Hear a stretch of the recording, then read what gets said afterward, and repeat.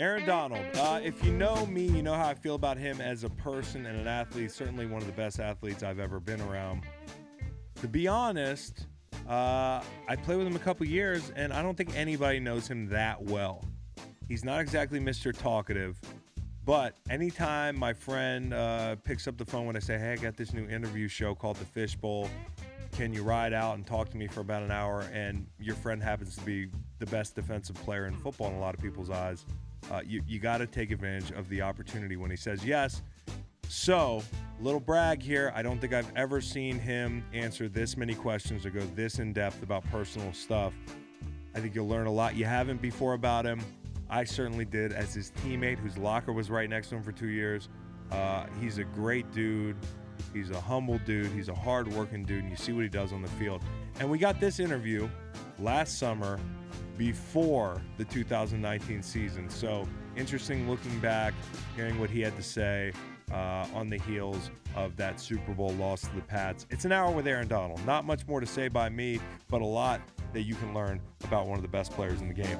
So tune in, enjoy.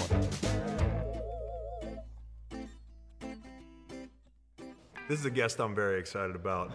It's like a guy I've seen grow up through the years, but truth be told, when he got in the league, he was better than me already. So I can't. Aaron Donald, two-time reigning Defensive Player of the Year. I've recently referred to him as the best player in football. And naturally, the best player in football, I saw him pull up outside, and his car's got one of those doors that does. What's that door called?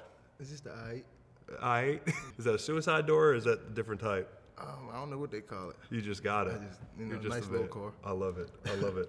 So, I referred to you as the best player in football. You're probably, for every quarterback, the scariest dude in football, O-lineman alike. What is Aaron Donald afraid of? What am I afraid of? I don't know. Failure.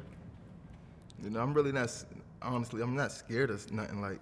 Lights go off at night? Nah, Nothing? see, I got kids, so I got to be the tough guy. You got to be the tough guy. I'm the protector, so I can't be scared of much. But, if I had to say I was scared of something, I'm just scared to fail. Snakes? Nah, I ain't scared of no snakes. So no animals? I used to catch snakes growing up, so I can't be scared of them. Well, hold on a second. You used to catch snakes? Yeah. With your hands? Yeah. Well, it was, in Pittsburgh, they little garden snakes. They ain't no rattlesnakes. Okay, so if you're from like Pahokee, like Jank, like Janoris, yeah. He played with Jank. Yeah. And they said they caught rabbits down there to train. So you caught snakes. Yeah. And what'd you do with them after? We just put them in like a container, put some grass, some rocks, and then let them live in like a little container. It was like our little pets. Crazy. So you're into reptiles, dude. We used to go to the creek and get the little lizards and everything. Dude, are you serious? Yeah. Like a little geologist, like a little baby training to be Defensive Player of the Year / geologist. Hi, I'm Dr. Crystal Dilworth. Geology is the study of Earth's structure, substance, and the processes that act on it. It has nothing to do with snakes. Herpetology is the segment of zoology that deals with reptiles and amphibians, or snakes. So one question I was going to ask you, if you didn't play football, what would you be? I guess maybe you'd be like some sort of a Steve Irwin.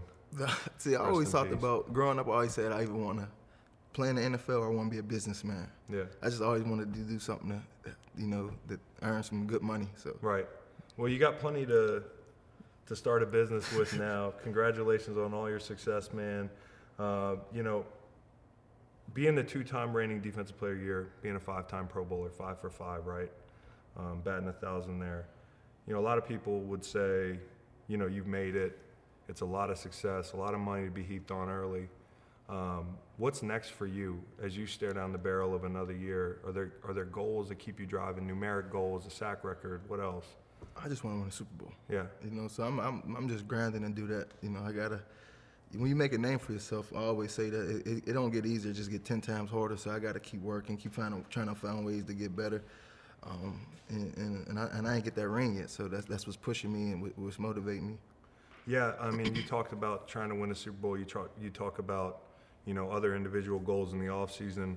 Do you sit here because every time a team plays you, you're A1 in the game plan?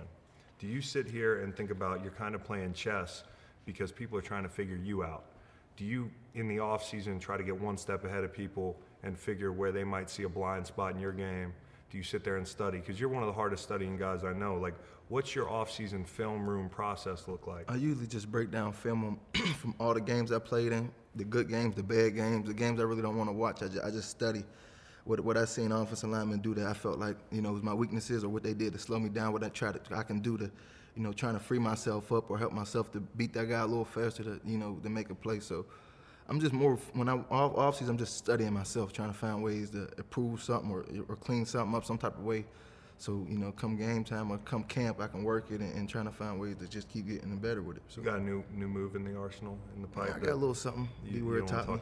It went all over. It was viral. He taught me this little move for like play action stuff, some hand work to get on and off. Was this Chuck? Yeah. No, this is DeMarcus. Oh, DeMarcus. Yeah. So yeah, I saw you and DeMarcus working, and I'm like, well, this is some scary shit. Because like already you're almost at 60 sacks 5 years into your career. DeMarcus is a guy who was well into the hundreds. When I look at your career, I mean, it's easily attainable to think that you could be pushing up near 200, and that number's not everything, but it's what gets people paid. And you seem to enjoy the art of it. You enjoy the process. I watch you doing the camp stuff. I watch you working with DeMarcus. I watch you working with younger kids. What is it about that art form that you enjoy? Like, why are you, for a younger guy, you're so into the process? When did that start? In high school. Yeah. You come in, you one of the good players, so you think you know it all in high school. My high school defensive line coach, Demond Gibson, he played in the NFL, played in college, so my dad allowed him to coach me and say, if he act up, go upside his head. Mm-hmm. And it took one game for me to say something back to him. He grabbed me up and said, man, you gonna listen to what I say. And that one day, I always tell him that changed everything, because once I started to take his coaching, I actually started listening and learning, and I could see my game getting better and better. And I was doing things as far as like pass rush moves in high school that nobody was doing. So I always say Demond Gibson is what broke that curse for me, is just as far as, learning, taking it in. It's because you have success, you're gonna have success. But coaches and people's in places and have success, and they teaching you things for you to learn from. So I just taught and understood that I'm gonna listen when somebody's saying something and trying to put it in my game some way somehow. So it ain't gonna do nothing but make me better. So yeah, because when you got to the league, I remember we one of my biggest regrets was not being able to stay healthy and play with you longer. But at the tail end, we overlapped, and I remember I was always kind of the guy that, and I've told a bunch of people this, I was the kind of guy that, like, I was bored in camp. I was like, what am I going to do, go back to the hotel and play video games? No. Like, I want to watch a little more tape. I want to stay a little bit longer. And it's almost peaceful when everybody empties the building. And I used to walk in at 8 at night, because we'd have our one film room, shitty little film room in Earth City, Missouri. And I'd walk in, the lights would be off, and I'd be like, oh, fuck, AD's in here again. I guess I'm not watching film tonight. It's like, because young guys watching film is something, and watching extra film is something you're not used to as a vet. So you were ready-made. I mean, you were a ready-made pro from a work ethic standpoint. It's unmatched when it comes to the prep and being a student of the game. The turning point was your coach, huh? Because you talk about your dad a lot, and your dad called you at one point. I heard him say he was lazy at one point. Lazy. You were really lazy. I was a little chunky kid. So I was chunky, so my dad tell me to do my chores. I would complain about having to take the garbage out or something. He'll leave, it'll still be there, go upside my head. So this thing that he say to get me out that lazy stage was to get me in the weight room. Right. And he'd say, once you work out, you start seeing a change in your body. It just changed your everyday life, and it really did that for me. Well, because I've seen the pictures of you at Penn Hills, and you had this epic mustache. You must have been pretty young, and you were the kid in Little League that people were like, this guy's not 12 years old. You seemed like you had that grown man strength early, but you didn't realize it. And I know that weight room that kind of has become legendary up at your old house was a big turning point as well. Yeah, just grinding. I started lifting free weights when I was 12. So I'm 12-year-old. You just got to think, waking up 6 o'clock in the morning to work out as a kid. A lot of people ain't doing that, Grown-ups aren't doing that. Yeah, and so it was. I always taught my dad, he was pretty much training me to be a pro before we knew what he was doing. So, working and keeping myself on the schedule was just normal to me. So that's why I'm like that now. So. Right. I mean, I remember when I was a kid, my dad, I guess I was lazy. And my pops hired a guy to just basically break me, run suicides. Yeah. He was an old AAU basketball coach. I I had no business being on a basketball court. So I thought I was out there to play basketball, and I thought I was going to be good. But this guy's sole job, and I learned this 10 years later, was to make me cry or puke or the whole 9 yards. And I look back at it and I say, like, where did I get the work ethic that carried me through 11 years? Is that one moment, is that one coach. But you had that weight room, and supposedly, I hear you still go back there and work out. Yeah. Is that true, or was that just for No, that's the the truth. story? That's the truth. So you go back there and grind it out in the Usually basement? that's probably like a Thursday workout or a Saturday workout. One of my days I'm supposed to have off, I go down to my dad's, the basement and do some extra work. So. And the basement, and this is pretty interesting. I actually didn't know this about you, and being your buddy, I had no idea. But when you got paid, your parents are real important to you, obviously. Your dad, who I've met, tremendous dude, and you wanted to pay him back and your mom, with everything they've done for you. You got them houses, but you insisted that you keep the house, right? Yeah. You keep the house. Does that house have a name, or? No, it's just the house we grew up in, and it's the weight room. So that's where the weight room's at. So that's more when the fellas, we get all together, that's where we all go and relax. So Aaron Donald, ultimate football machine, ultimate good guy, bought both his parents' homes when he made it. Also went back and bought the very humble, modest house that he grew up in, probably 2,000 square feet, including the basement. And this is by Aaron's description. And he doesn't use it as a party house. He doesn't use it to go drink beer at or hide away. Like, he uses it just to lift weights. It's a weight room. It's a flexitorium. This kid is just constantly grinding, trying to get better. But imagine being a kid living down the street and like hitting a fly ball too far and like going to retrieve it, and you have that like Sandlot moment. I'm not sure if AD is James Earl Jones or Hercules, but has to be pretty fucking intimidating to see the reigning defensive player of the year step out of his I-8, and the door goes like this, and he reaches down and he gets the ball and he hands it to you. He goes, "Here, kid, here's your ball." And it's kind of like that Joe Green Coke commercial, but it's just Aaron Donald back in his neighborhood. Ultimate good guy. Makes me feel bad about myself. The Cowboys had the White House. We all know what went on there. We know most of what went on there. That'd be a good documentary. And then Aaron Donald had his childhood home, which he's just turned into a weight room so he can get better. Is it the party spot now? It ain't the party spot. See, I would see if it was me, I would be like, I need the weight room, and it reminds me of my childhood. But this is the place that me and my buddies from back home, because you still stay tight with your buddies from Pittsburgh. Yeah. You're like Mr. Pittsburgh, like you truly live, sleep, breathe Pittsburgh culture, football, the whole 9 yards. I would be in there partying, especially being married now. I can't get a hall pass to go out to the bar. I'd be like, I got to run over to the house. Do some extra workouts. And then I have all my buddies there, and we'd be on the porch drinking. But the thing is, it ain't in the best neighborhood, so you really don't want to be. You're probably good in that neighborhood. Yeah, Are you saying good. I'm not good in that neighborhood? No, you're good, I know AD. Me, so you're going to be good. You're good. What's Pittsburgh like culturally? Like, because it's one of those places that if you're not from Pittsburgh, you don't know what the culture, what the scene is there, and you're very entrenched in it. What's Pittsburgh all about? It's just when you hear Pittsburgh, everybody say blue collar. Pittsburgh's tough, all that good stuff. So, Pittsburgh's home. Everybody always asks me, why am I back in Pittsburgh? I say that's where I'm from. That's his home. They say, but you can go anywhere. I be like, but this is where it all started. I go to Pitt. I go back home because that's what made me and molded me who I am today. That's what helped me keep grounded.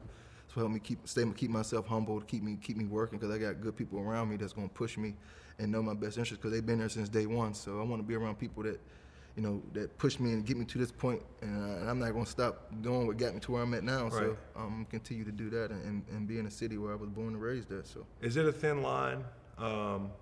Because I live in my hometown, obviously. Charlottesville's a little tougher than Pittsburgh. It's more blue collar. It's more of a dangerous place. But I'm good there. You'd be good there if you want to come to Charlottesville. I'd fly some doves or pigeons or whatever I need to do to let people know that you're good. But I mean, Pittsburgh to me, you go back a lot. Is there a thin line between trusting people but also hanging around where you're a big target? You know what I mean? Yeah. And how do you walk that line going back to your hometown and whatnot? See, I got a small circle, so I don't really, I don't be around too many new people. And in the areas I be at and the places I be at ain't a place where, I'm not I'm not gonna be hanging in neighborhoods I know I ain't supposed to be in anyway. Mm-hmm. Even though people know I am, but you don't never know what everybody's intentions is and what they thinking. Some people might smile in your face, and in the back of their head, they saying, "I'm gonna get him some way somehow," So I keep myself away from all that. So Everybody's got an angle. You got them. You're Especially right. now, You just gotta especially move a now that certain you way. got paid. And that's the thing about like what I always tell people is like what's different for us is, you know, our salary is online. You can Google Yeah, what you exactly. made. You can Google what I made. You know, people know if we were bankers or we worked on Wall Street, chances are, you know. But that's the worst thing, because somebody call you like, I get some money. You can't be like, I ain't got it. I go, but I Yeah, just go, exactly. They just signed this. You though. got to make up another bullshit. I just can't do it right now. What's I your just- go-to? I don't want to spoil the go-to. I'm 'cause gonna you tell might you, wanna- I just invested some money in some stuff, and I can't lend the money out right now. I just threw a bunch of money in this business. and I can't So do. when I hit you with a Ponzi scheme and I get the hey, I just invested some money, I'll know it's you, bullshit. you know that that's a no. We got to work. You need options. You can't just do the same one over and over. You But- have to have but like so- a chart. If it's a high school buddy, if it's a coach, if it's an old teacher, like Yeah, you. but if I don't mind helping somebody if it's somebody that that been there, but you usually help somebody once they're gonna keep coming back. Like, can you help me one more time? Okay, And then so one more the time gonna be key one more is- time. The key is you just gotta help one time. So if I, you know, the reason I brought you here is I fell in some hard times, and I noticed that Ain't your no way, car I know has a you door lied. that does this. Which, I know you lie. I know you lie. okay. So you go to Pitt. I mean, you're the ultimate hometown guy, and we've talked about Pittsburgh before. You know, you're the youngest player, youngest person to give $1 million to Pittsburgh. You're basically synonymous with the university right now, and that's a university that's had their national championship kind of heyday. They've had Hall of Famers come out of there. They've had, you know, in the modern era, a lot of great players. What does it mean to you to be kind of like the face of Pitt? I mean, It's good, but I don't do it for the attention. I just do it. You know, it was an opportunity to, you know, do something for a school that, you know, gave me a chance, but a lot of people didn't. yeah. You know, so for me to help them, the upcoming football players in the future, you know, that was a no-brainer. And then on top of that, you want to put my name on a building. You know, that's a legacy you leaving behind. You know, Yeah. when it's all said and done, I'll be dead and gone one day. You know, my name gonna be on front of that building. So that's the thing that's surreal to me. You know, just for me wanting to help, you know, the future football players and the kids. You know, by doing that, you're leaving a legacy behind that's gonna be there forever. And what's So- in the building? Everything? Yeah, just the whole lower floor with a weight room, locker rooms, training room. You know, it's the Aaron Donald Performance Sandwiches? Center. They got Huh? sandwiches? They got the lunchroom's The upstairs. lunchrooms upstairs. That's not covered under the Aaron Donald umbrella. Just the downstairs. Okay. You know, I've said this before. Pitt to me is a really, again, blue collar program, tough. They've had their years where they were 10-win type team. Now, I mean, they're in this transitional. You played for 3 head coaches there. Yeah. You like the coach there now. Why is it that they churn so many great pros out? And I don't mean this as a slight, but the program's just pretty good. Yeah. You know what I mean? I think it's just the culture that come with Pitt. You know, it's gonna be different coaches, but I feel like the culture stay the same. Yeah. You know, it's just hard work, and they always got people in there and coaches in there that's gonna push you and help you not to just be a great football player, but a great person off the field too. So, you know, there's guys that's gonna follow that trend, and this will be your bunch of snot. You know, and the bunch that's following that league and doing everything they're supposed to do and doing it at a high level, that's the guys you're gonna see at the next level having success. So. A lot of respect for Pitt football, rich history, great players in the pros right now, including Fitzgerald, Donald, Shady McCoy, a whole bunch of them. And won their half of the ACC last year, which is really good, but it's a formality. You kind of go and get your ass kicked by Clemson at this point, at this juncture in the ACC. So 2014, I was not thinking about Aaron Donald draft night, and evidently a lot of GMs weren't either. He fell to 13, but if you didn't get him in the first 12 picks, you probably kept your job. One of the best first rounds, if not the best this century. Star-studded 15 through, first 15 to 20 picks. Guys like Clowney, Mack, Shazier, Donald, Kyle Fuller on defense. And then offensively, you had guys like OBJ, Mike Evans, Taylor Lewan, Zach Martin. I'm probably missing a few, but a lot of studs. The one thing this draft class didn't really have was quarterbacks. There's probably 2 guys who you can consider franchise quarterbacks right now, and Derek Carr and Jimmy G. Jimmy G's got the best record out of any of them, but I think most people are accepting that Derek Carr is the best quarterback out of the group. There were guys like Manziel who are out of league. There's guys like Teddy Bridgewater who have become spot starters in situations like New Orleans right now, who's doing a great job. And then there's guys like Blake Bortles, who had his moments in Jacksonville and is now kind of a backup in LA. Draft night, I wasn't thinking about Aaron Donald. I was thinking about Jadeveon Clowney. Rams picked 2. I know they liked him, and he's an alien. I'm a mere mortal. He would have taken my job. I would have sat on the bench. So I was really happy the Texans came to their senses and picked Jadeveon Clowney. Second pick, Greg Robinson fell to us, became a good buddy of mine, and I took a lot of his money playing pool. So it all worked out for your boy. No harm, no foul. Has LA been a culture shock?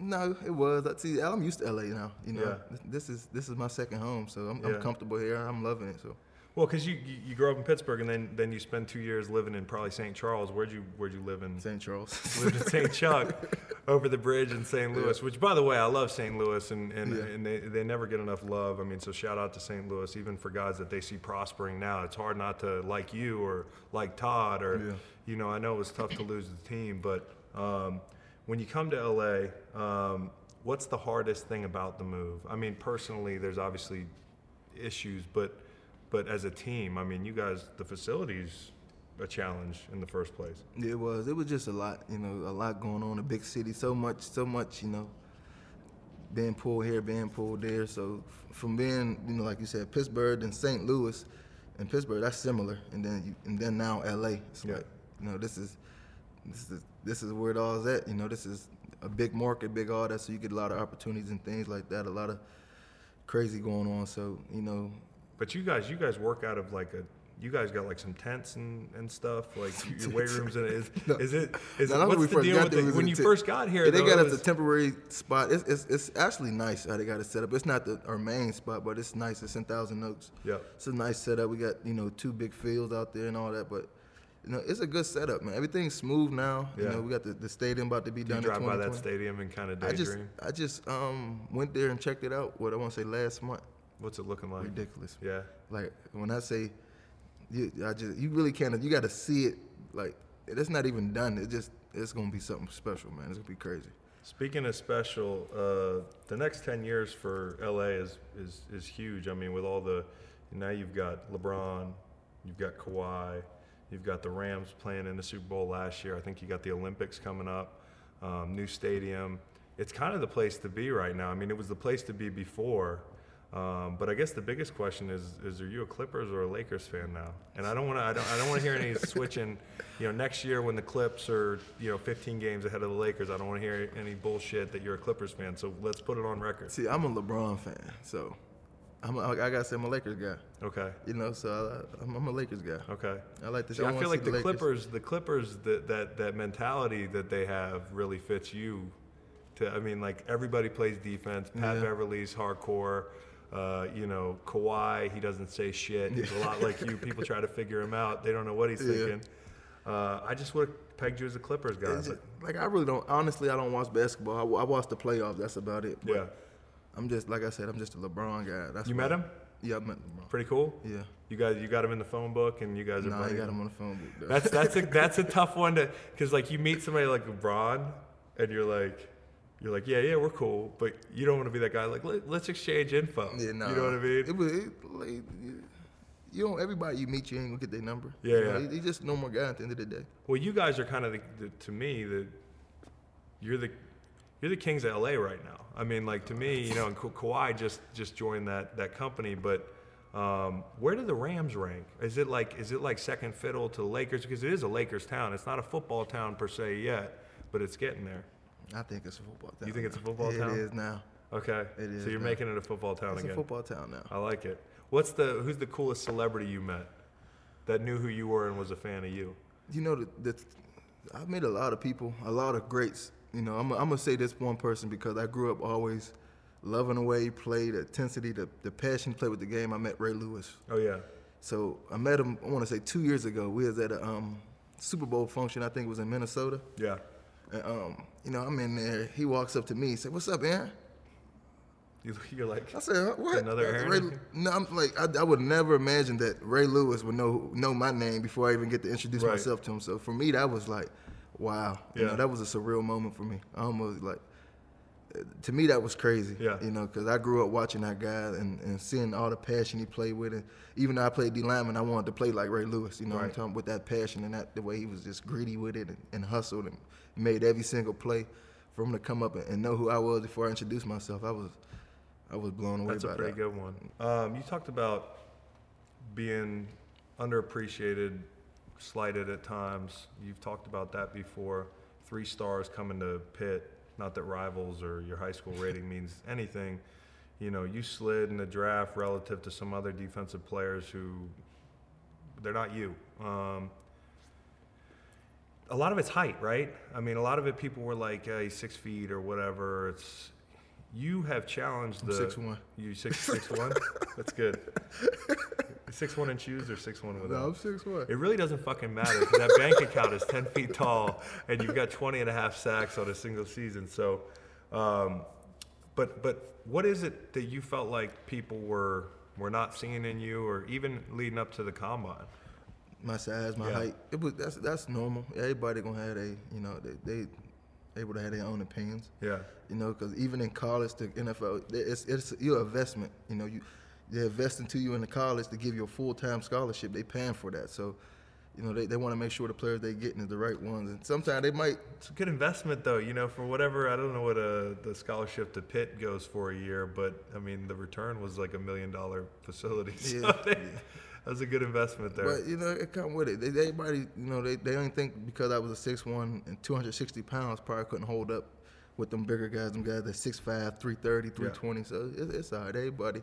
My thing is when they said that, it didn't push me and make me feel some type of way. It just was like, I guess I ain't good enough. I got to get better, you know. So I just got to show them. I feel like in college, it's a little easier if you're a 3-star to overcome that than it is to be a low draft pick, which you weren't a low draft pick. Yeah. I mean, you were still a high draft pick, but you know, guys in the pros, they got a lot more to overcome. So now maybe down the road, there's a guy who's 6'1", who's 280, who you've changed the perception of what his career might be. Have you thought about the fact that you have challenged that prototype and you've challenged the status quo and you're going to pave the way for other players? Yeah, somebody was talking to me about that, and that's the thing that's crazy. You opening up doors for other guys that's the similar body types, but you know, I always say if you can play, you can play. You know, it don't matter what size you is. If you go out there and you put it on film, there ain't much they can say. What they gonna keep saying is they gonna try to find ways, but it's right there on film. They seeing it. They seeing the success. So, well, I mean, listen. I mean, you played in nearly every game of your career. Going back to Pitt, you're durable. I think you might have sat a game or two in the pros because y'all were resting people or whatnot. Yeah.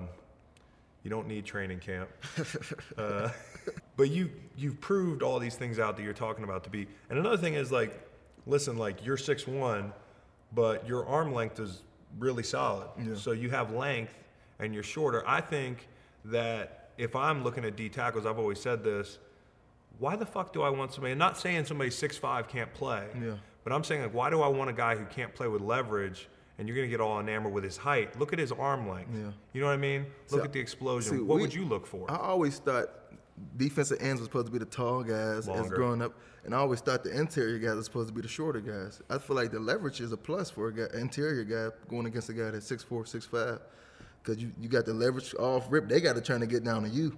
So you already got the leverage with the pad level, and then you hand placement, everything. Just all you got to do is working on. It's all about getting on and off the guy to get to the backfield. That's the main, is to make the play. And so much of your game is predicated on scaring people with that leverage. You know, like when I watch you, you're setting all your stuff up with the fear of that bull, that helmet right under the chin. Mm-hmm.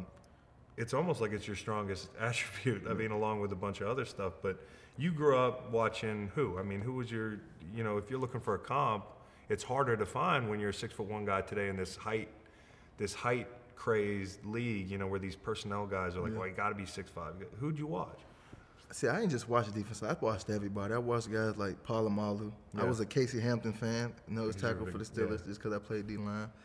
You know, back then when I was a little younger, Warren Sapp, watching him play. Yeah. So it wasn't Ray Lewis. I watched everybody on defense. I ain't just watched defensive linemen. I watched linebackers. I watched safety. I just watched everybody play. The guys that was making them splash plays, like Polamalu jumping over the whole line, jumping on the quarterback, making sacks. That's the guys I was in tune to and I wanted to watch. You know, them guys making them big time splash plays. Who do you like watching now? Defensive lineman? Yeah. I like Fletcher Cox. He's a bully, man. And you guys couldn't be more different, but Yeah. you're just the two best. He's just so strong. Like the way he just can parry and then he got technique. They don't understand. He got technique with him too. And he's strong, like unbelievable strong. And then he got a lot of technique. So that's crazy. He could play end. I mean, it's the same thing with you. When you used to get out there in Greg's defense, Greg Williams, and we'd do that odd stuff, and you'd go out there once a practice and rush. Us DNs would be like, "Fuck, you take our job? Fuck this guy." But Fletch could do the same thing, and he's super impressive. The two best defensive tackles on the planet. Obviously, Fletch is coming off surgery, getting healthy again. Aaron is absolutely rolling in LA. And, they're two different players, two different body types, guys who respect each other immensely, which is really cool. Fletch is more the throwback. Aaron's more the new age kind of guy who's breaking the mold, giving younger guys who are undersized hope. You might have never seen him on the field in the 80s or 90s. Fletch is a guy that would fit right in with that Philly defense back in the early 90s, the D-line specifically, in Jerome Brown, Reggie White, Clyde Simmons. He looked just perfect trotting out through the tunnel at the vet. And he's probably the best D-lineman that Philly's had since then. I'd give a shout out to Trent Cole because he's a legend, but he's certainly probably the best D-lineman since that group, and probably the best defensive player since Weapon X and Brian Dawkins. I mean, just even being compared to to a guy like Aaron, two-time defensive player of the year. I mean, it means a lot to me. I mean, I'm an Aaron Donald fan, if you really ask me. So I might go and watch his tape, and got a lot of respect for the guy. We always talk about ways to get to the quarterback, and that's ways to make us better as D linemen. So I wish that dude the best of luck this year, and go get him. You're a student of the game. You watch. Who's an O lineman now that you watch and that you played that you respect? I mean, you don't have to like him. See, I hate giving offensive linemen credit. You got to do it here. I really don't know, because I feel like I don't get enough one-on-ones to really be like, this guy. I'm being honest. I always get like double teams or triple or hard slash. I don't really get the opportunity to get too many one-on-ones to really see, how good a guy really is. So I feel like all offensive linemen is good. I'm gonna give him credit. So basically, you don't want to give an O lineman any credit. You took 60 seconds to tell me that fuck O lineman. I'm not giving a single one credit. Not even my brother. I ain't never go against your brother. Oh, you haven't played when we played him my second year, they paid him at tackle then. Oh, they did? Yeah. So I ain't really never go against your brother. Kyle, you're off the hook. What's one game, because I know like from experience when I played with the Eagles and when I played with the Patriots and we played each other, I'd listen to just how much they were talking about. What's one game where you were like, Jesus, this whole game plan, it's like I'm getting slide pro, chip, they keep a back there. I've seen people do things in protection. For you, like, is there one that you're like, this isn't even? The Patriots, the Eagles, the Saints, even the Bears had a nice little game plan. So I feel like it depends, man. You get a lot of attention, but some teams give you a little bit more than what you expect. Yeah. And it should free up other guys, but they make sure that your game plan is that whatever they do, I'm gonna let this guy take a chance. I'm gonna give him a chance to get this one-on-one, but we're gonna take him out the game. Mm-hmm. So that's the thing. It gets frustrating after a while, but it come with the territory. And you're already like, listen, for people who don't know and who haven't played with you, should know by watching. You're a violent player, and I mean that as a compliment. Like, to me, it's one thing to set your mind to being violent, but to be able to go out and athletically do it too. Like, there'd be games where I'd be like, I'm gonna go kill somebody this game. I'm gonna go fucking destroy somebody. And then I get out there and try to run, and I'm like, God damn, I'm 33 years old. Has the Toradol kicked in yet? So you have the mentality, you have the ability. Where's your mind the night before a game, the morning of a game? Are you anxious? Are you angry? Are you relaxed? What are you? The night before the game, I'm relaxed. But before I used to have, get them jitters and like you keep thinking about the game. Like you just more nervous because you want to do good. I'm never nervous or something. I just nervous that I want to do my job and I want to do it good. So in the mornings I usually just wake up, FaceTime my kids, talk to my kids, hang up, take a shower, be in the shower about 30 minutes, talking to myself, get myself amped up, just talking about what I'm gonna do. So I'm real weird like that. I talk to myself a lot to try to, motivate myself and just, tell myself what I gotta do. What's the first thing you say to yourself when you wake up on a Sunday? Do you say game day, Game day, and I jump, and I promise you, and I'm jumping up, smacking my chest, and I'm like, well, you think about it, I'm weird. So, of course, the story for people who don't know is we shared a coach who had impact on both of our careers, Mike Waffle, who we used to butt heads with all the time. Me and Mike, we used to you remember, it was like some days you'd be like, they hate each other. Yeah. But I love the guy, and he taught me a lot. But one thing he used to always say was, when you wake up on Sunday, you're game day. It's the first thing that should come out of your mouth, and you really do it. Yeah, I do it. Hi, Chris and Aaron. I woke up for 41 years on Saturdays and Sundays, and the first thing that went off in my head was, game day! What else did you learn from Waff? I learned a lot. I always tell people this story. Like when I got there as a rookie, I was in there watching film one day. He came in, caught me watching film, and he was writing stuff on the board. He was just talking to me. He said, I'm gonna be coaching. I'm gonna be saying a lot of things in this meeting room. I'm a rookie. I ain't played not one game. We in OTAs right now. I'm gonna be saying a lot of things in this meeting room. I don't want you to listen to nothing I say. And I started watching film. I said, huh? He said, I just want to learn you. I just want to watch you play. I want to learn from you. So for me, as a young guy that never played one snap, for you to hear your defensive line coach pretty much giving you freedom right away to just go out there and play, I feel like that's what made me feel much more comfortable. Just like, Yeah. Like, I ain't got to try. I'm gonna just do me. Yeah. I'm gonna just do me, and if I mess up something, that he just said, if I mess up, it's on me. Just play. Well, the way we played was attacking. Everything was you do things 3 yards in the backfield. If you get 3 yards in the backfield, and you beat somebody to a spot, yeah, exactly. To each his own, and that's a big part of it. Is like, and I see you at the camps, and we talked about this. Is you love the technique, you love the art form. I could see you coaching. You'll have way too much money to want to deal with that bullshit when you're done, but I could see you coaching, and that's a compliment, because I could see you really passing that passion on to younger players. But one thing a lot of coaches forget is every player's not made the same. Yeah, exactly. So a lot of coaches get these techniques that they want to push on players. Like, if they told me, hey, go watch Julius Peppers tape, I'm like, what the fuck am I going to do with that? I'll enjoy it, but there's nothing I can take from it. So giving you that freedom, which moves work for you. Everybody in that group we had was different. Yeah. You know what I mean? From a technique, from a physical One thing standpoint. I got down was that what Waff taught me was the chop club. Yep. And I used to do Rob Quinn did that chop club all the time. But I couldn't do it to save my life. Yeah, and that's when I started watching film on Rob a lot, do his chop. That's where I got the jump chop now. I took that from Rob. Yeah. Just studying his film over the years, and I got it. But just studying, it's just, for me, learning pass rush moves is just repetition.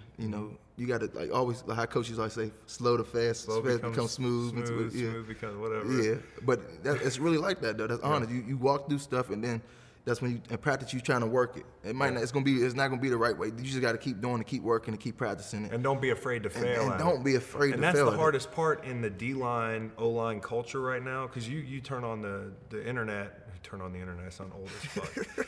You log on to Twitter. Yeah. And you see videos of camp culture and like the one-on-ones. Everything's one-on-ones.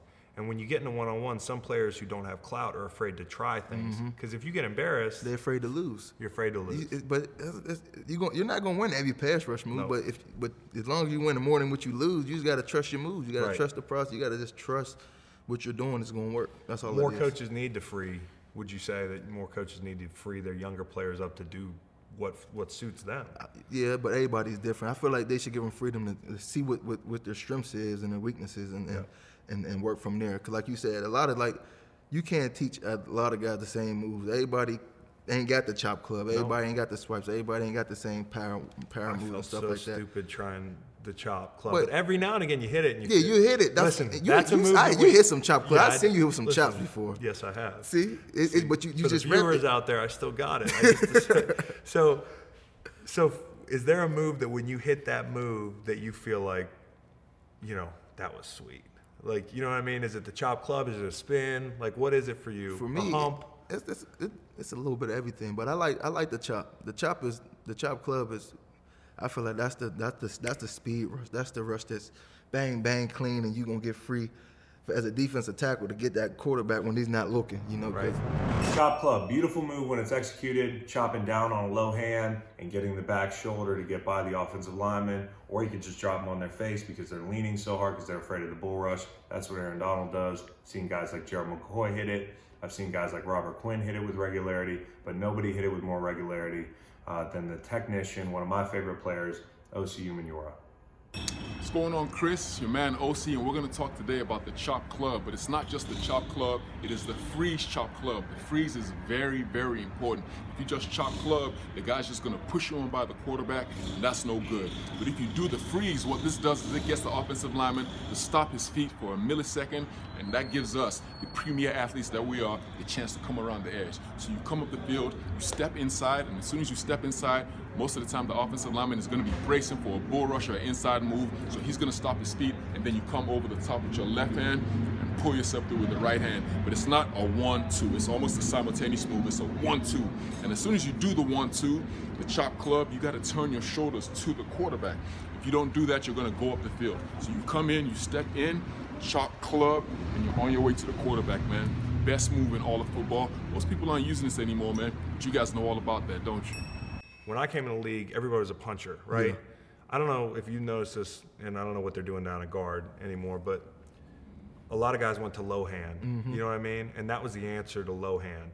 And a lot of times now they're pulling their punches, Yeah, right? that's what a lot of I feel like a lot of the O-line coaches just teach them that, not to get your hands, to So get how beat do, right so away. how do you defeat that? So if you're doing a chop and he pull, you just gotta. It's more of a now you go to your counter move, whatever your counter is. Sometimes it's power on the power pop. Waffle they said. and, So and I think power pop, apex. yeah. See, but them was real moves that if you think about it, it's all about getting to the back of the shoulder pad. Get to the back. And once you get to the back, you beat offensive lineman all day. And I see you do this stuff all the time, and I'm like, I wonder if he's thinking about what Woff told him, a little bit of everything. And I still, honestly, I still go over Woff's house, and Woff would tell me like, you need to do some more of this. He still coached me, and I still listen to him, and I still go visit him, and he'll tell me what he think I should do, and I go to practice, and I practice that. So, But it is most rushers, they plan things too much. I don't know about you. I would get in a game and I'd have a loose plan. Yeah. But you got to be ready to hit the curveball because you might watch a guy on film and think you can bowl him super easy, but he's got a better anchor than you exactly. think. You're right. You know what I mean? Yeah. Or you got a guy you're like, oh, I've seen all these slow guys get his edge, but I can't get it for some reason. You have to have curveballs. And another thing is within a play, you need to have that second move loaded in the chamber. Mm-hmm. And you do that really well. The sack against the Lions. Yeah. You're ready for the second guy in Slide Pro. You're ready for you miss with the chop. You're going to power. You know, what's your prep process in the week? What I learned from I study the guy. So if I'm studying the guy, obviously, like you just said, you might see a guy that's doing low hand all through film. You're like, I'm gonna do this chop club all game, and then you play on, and now he's a puncher. So a guy, they switch up sets and things like that, but it's gonna come to a point in the game they're gonna go back to what they know, and that's when you start seeing that low hand a lot, or Especially when you put that helmet in there. you know, and then you under switch it their up on chin. them too. So it's for me, pass rushing ain't nothing but counter moves. It's a counter on a counter on a counter. So if I go chop club, I might hit him that first chop club, then he trying to pull that hand back. But him swinging that outside hand back and pulling it back, what he's doing, he's giving me the edge. So I might miss it. I might just go to a rip and beat you on the edge from just you giving up the edge. Which us tall guys can't, so I didn't have that. So it just, for me, pass rush moves ain't nothing but counter. It's just, you know, you have a plan, you know, for a third and long. When you are down, you got to go get it.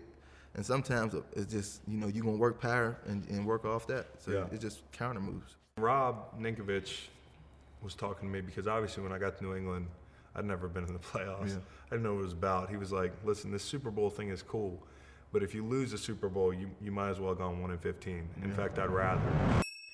Rob Ninkovich here. Want to talk to you a little bit about losing the Super Bowl and how it is absolutely terrible. And I'm going to explain to you why. Well, you have 2 weeks to prepare for that game. I played in Indianapolis, the awesome city that is, a great venue for a Super Bowl, nice and warm in February, right?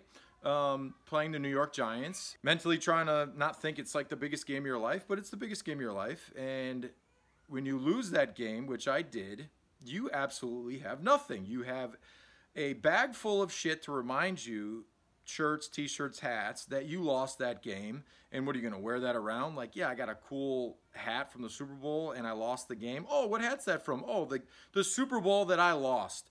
Cool. What was the score? I don't freaking know. I throw all that shit away. I don't have it. I don't have my AFC Championship ring. I gave it to my dad. I said, melt this shit down, take the diamonds out, do whatever you want. I don't care.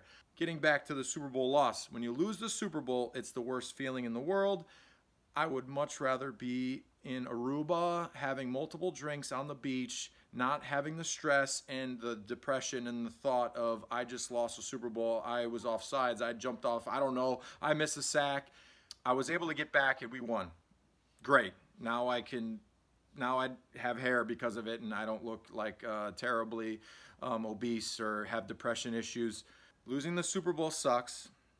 I don't wish it on my worst enemy. And yeah, I would rather not go than lose. Thanks for your time. See ya.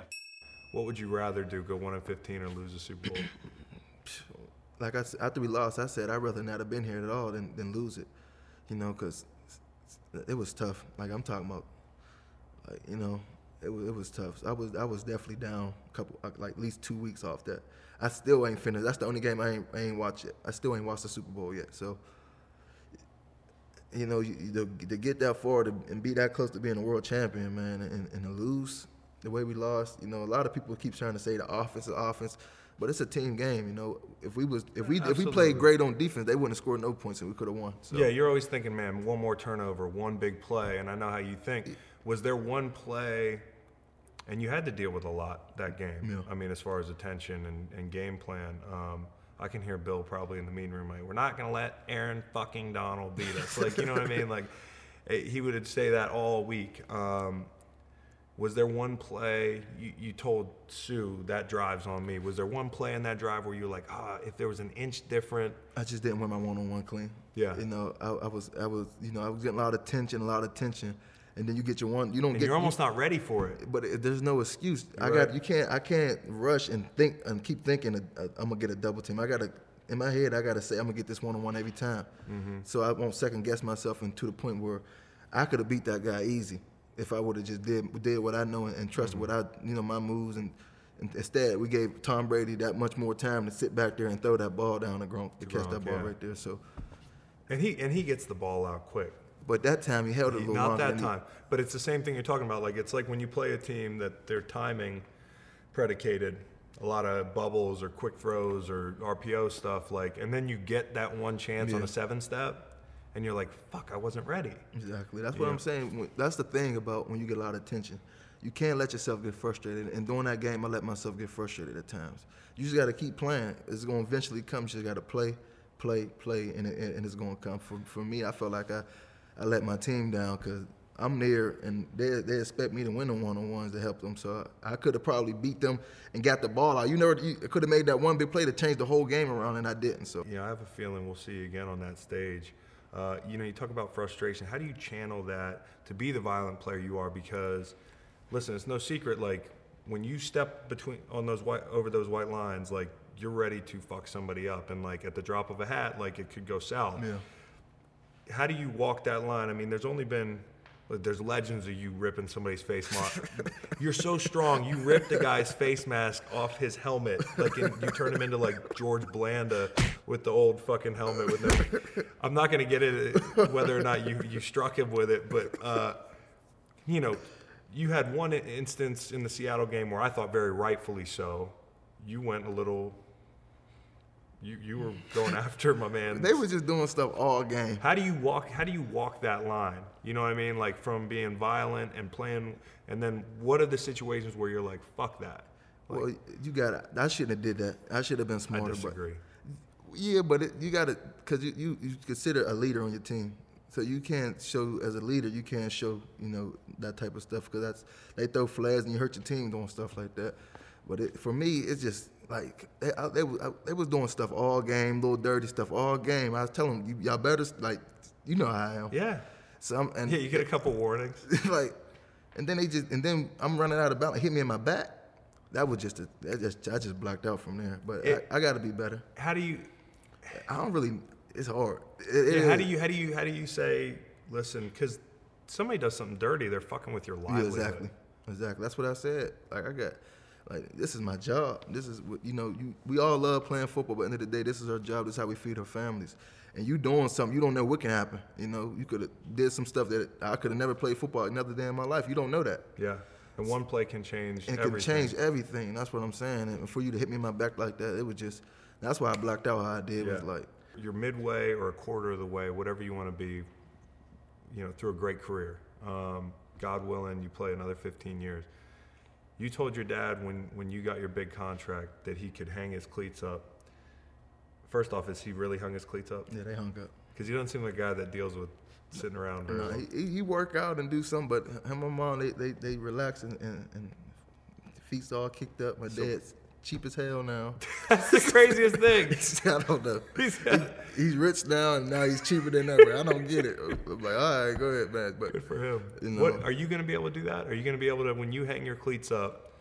I know it's early, but what's next? I mean, what's 10 years down the line? Like, are you the type of guy that sits around? I don't think so. Yeah, there's no anywhere I'm going to be able to just sit around. I'm getting some real estate and some stuff for my brother. So, I'm trying to wait more to do that when I'm more hands-on with it and just focus more on football and not have too much floating around. No movies? No movies right now. At least they want me or something. You're in the right place for it. But, I definitely won't be able to sit around at all. So I'm definitely going to, real estate and if some movies call, get in some movies. Or something. Maybe the Hulk 5 or something. What's where I are got we some on muscles the Hulk? now, man. What you get some muscles? muscles? I got some muscles now. I know, man. Got a six-pack now. I need some of this protein that you got. No protein, just weights. Really? Eat weights. I don't take no protein. Will you send me your program? Yep, I got you. Okay, let's go through a quick lightning round of questions that I had for you. They can be quick, or you can expound on these. Another purchase that you want to make when you sign your next big contract. Another purchase. Something big, man. I feel like I got everything I want though. You don't have a yacht? I'll get a jet. You get a jet? A jet. Okay, what kind? Do you know yet? I don't know the jet's name, but I'll get a jet. You don't know the jet's name? Shit, I already asked you if you an O-lineman. The best O-lineman you've been against. Let me change the question and see if you'll answer it. Again, I can't answer that because they double team and triple team me, so I don't get enough one-on-ones to say that. Most underrated player on the Rams roster? Oh, man.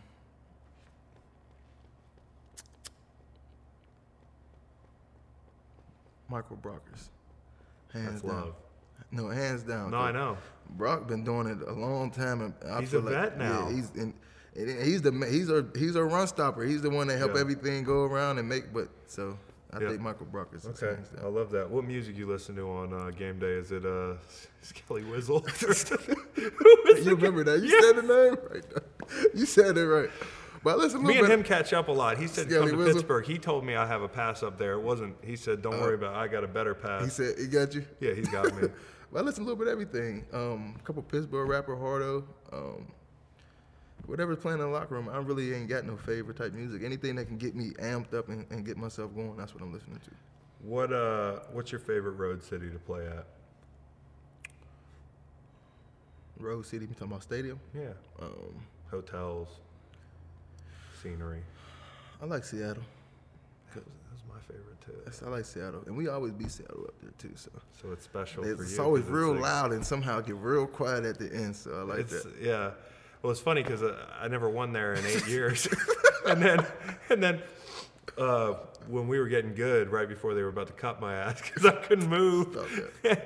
That was the first year we beat them. Yeah. Todd's rookie year. Remember that? Mm-hmm. Late in the season. So and now it's a regular occurrence. So I like to credit the tough years. We were coaching you guys up to do it. What's a position you would play if you weren't a D tackle? If you could play any position? Running back or linebacker. Okay. What's a sport you would want to play if you didn't play football? Sport.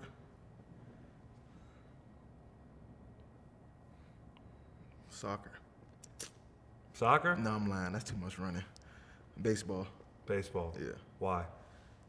Because they make more money than you actually make. They make a lot of money, and they really ain't got to be too conditioned. Speaking of these contracts, these guys are getting paid in the NBA. What are they? I thought we had it decent. No, they. And it's ridiculous. guaranteed. All guaranteed. That's the thing. Is that okay? So that one thing you want to see change in the next CBA?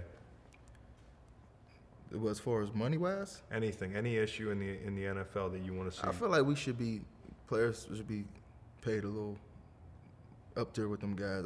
But I feel like the punishment we take, it's a small window. That's probably why. But you know what I'm saying?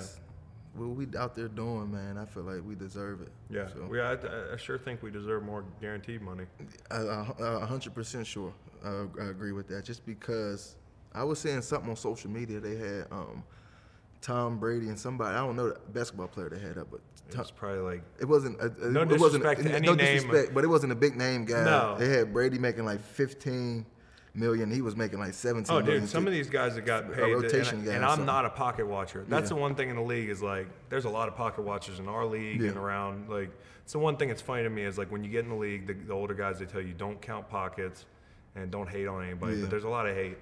So we're not hating on the NBA guys, but just some of these guys are like 6-man type guys. Yeah, exactly. And I only said that because I seen something on Twitter. I was just going through and I looked at it and seen it, and I was like, that's pretty. And Tom takes a discount, Yeah. but still, I mean, He's the Michael Jordan of football right now. is he the best to ever do it? For me, he won 6 Super Bowls. 6. Mm-hmm. That's impressive.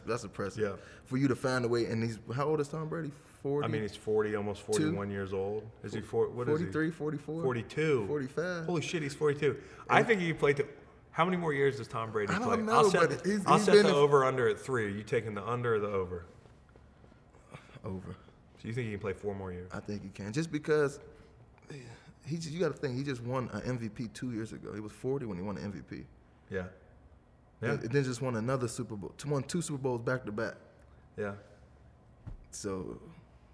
I mean, listen, he was a quarterback. You probably don't even remember Y2K. Do you know what Y2K is? Holy shit, you don't know what Y2K is? What's Y2K? So dude, this is just an age thing. This is great. When it became 2000, like in 1999, like in the winter, they were all worried about like when 2000 happened, the new millennium, all the computers were going to crash and the world was going to end. So he was a quarterback in like 2000. If you look back at the things that were going on when he started out being a quarterback, it was like 2 decades ago. Yeah. So, I mean, the guy has won a Super Bowl. I mean, and if it weren't for the Atlanta game where we won a couple, it would have been a decade, like basically apart from winning their last Super Bowl. So the guy's been unbelievable. I mean, he's been tremendous. The question I had for you that I think I know one of the answers would be, if you could pick 4 guys in a Mortal Kombat situation in the NFL to take with you, another 3 guys, and you had to go in a dark alley with 3 guys, who would it be? Just hand-to-hand combat. What, fighting? Yeah, fighting, whatever. Will Hayes. That was the one. I would take Will Hayes because Will's low key crazy and he gonna talk. He can talk. Low around key the system. crazy? Yeah, he's crazy, all the way crazy. High key crazy. He thinks dinosaurs never existed. I think he's lying about that, and he said he believes in mermaids. He believes in mermaids. But don't believe in dinosaurs. Did he slam you on your head? He wanted me to ask you about that. Listen, I wish we can FaceTime Will right now. My rookie year, I'm gonna tell you something. My rookie year, Will always mess with everybody. Yeah. And we was in the back of the equipment room, and he was talking and talking. So you know me, I like to wrestle. Yeah. So I grabbed him, I tried to wrestle back. I get him to the ground, get him in the headlock like this. Yeah. He said, I'm done. Listen, this is the true story. I'm not lying, I promise you. He get up, he said, see, man, I'm too old. You can't be doing that. Will, I ain't tough. He said, yeah, you're strong. I ain't gonna mess with you no more. Yeah. Then he walks out from the behind the walkout and say, yeah, you do something else, I'm gonna slam you like that again. He's a liar. That's so like him. Because I called him right before and I said, what were some good AD stories that we can talk about? And he all the stories involved him beating you up. Just shit he was making up. So William Hayes, one of the strongest men I've played with, pound for pound. Aaron Donald would be another, and they've squared off. Now, the details of that clash are conflicting, but we've heard from Aaron. I want to give William an opportunity to have his day in court. Not that I'm necessarily going to believe it, but I wanted to get that out there. I will warn you, he's not a great producer, not even of cell phone footage, selfie videos. He didn't know how to flip the camera. The background here, though, is that William is a schoolyard bully type in an NFL locker room. And I don't mean that in a demeaning way. It wasn't like he made people feel bad, but he always wanted to wrestle. He wanted to assert his dominance as a Greco-Roman wrestler. And in high school, let him tell it, he was a 4-sport All-American, one of those being wrestling. And I think he would have probably been a pretty imposing kid to line up across whatever the fuck they call it, the octagon, with his leotard and the little helmet. I think it would have been intimidating, but when you're in the pros, there's a lot of other badasses, and some of them are rookies, and you don't know whether or not you should try them. And I think William found out the hard way, but let's see what he has to say. If AD was very honest with you, and I'm pretty sure he won't be, he will tell you that he got his ass balled up really bad in that back room. And Jimmy and them actually had to pull me off AD. At this point in time, we knew we had something special, and I was just a career backup. So that being said, if I hurt this motherfucker, it's a good chance I could get my ass shipped up out of there. So I kind of hopped off of him. He walked out there all pissed off and mad, and you know, trying to huff and puff, but nobody really give a damn about that, because I knew what I just did to him at that point in time, that there's no way this kid he'll ever even consider trying to put his hands on me. So that's when I knew at that point in time I'd already kind of snatched his heart out of his chest, and that's what it was. Heart out of the chest. You heard it from William. Don't know if I believe. Oh, yep. There's one more cell phone video. He couldn't just do it in one. It was me being who I am, and that's a full-blown killer. But if I was in good health, AD knew what time it is, man. Because I really want to try him again to see what he's talking about, man. I see all these muscles and shit, man. I want to test him, I honestly do, but that's a whole nother story, man. I've had enough of that. First things first, I think that story is total bullshit. If I'm the arbiter, I'm giving the edge to Aaron Donald. Second thing, why does it take you so long to park? Third thing, it's not raining. Why are your windshield wipers on? Fourth thing, clean your car up. Fifth thing, next time I get you to send me a selfie video, can you flip the phone around and just park and get out and record it? Anyways, I'm giving the edge to AD. I'm sorry. Is there anybody in the league that can beat you up? And fight you? Yeah. As a man, I can never say another man can beat me. Okay, that's all I want to know. Can your dad still beat you up? Yeah, only people I say can't. I won't fight them, but the people I always say can beat me is my dad and my older brother. So your older brother, does he have the older brother psychology thing on you? Yeah, because that's the only person that used to beat me up. So that's it. I took a lot of L's from my brother growing up. So. Yeah. Well, good. I believe it. And thanks for joining us, AD. We appreciate you coming out. 2-time Defensive Player of the Year. Hoping it's 3-time, and hopefully get a ring soon. You deserve it, my man. Appreciate you, bud. Thanks for coming through. Yep. So that was a lot of fun for me to do. Obviously, as I mentioned, I had never sat down and talked to Aaron for that long. I mean, I've been in meeting rooms for countless hours with him. We've made plays on the field together, although, in my opinion, one of my biggest regrets was not playing with him longer. But a guy that opened up. You get him to sit down, you ask him some tough questions, some personal questions, and he's very open if he trusts you. And, I was really thankful that he sat down and opened up a little bit to a former teammate. And, this year was tough for him. I think he's been a victim of his own success. He's so great that he has a double-digit sack season, and people look at him like he's fallen off. You watch his tape, he's still the same guy. I know he's going to come out with his hair on fire. The team struggled this year. Maybe a little bit of that Super Bowl hangover, but the defense played well in spots. I'm excited to continue to see Aaron dominate, and that includes this year. I mean, I would have loved it if my down year involved getting 10-plus sacks. So thanks for listening. Don't forget to subscribe. And next year in this series, we'll have DJ Premier, another great interview, somebody who's more talkative than Aaron, but somebody who's as good as Aaron Donald in his field, legendary status. So look out for that. Thank you.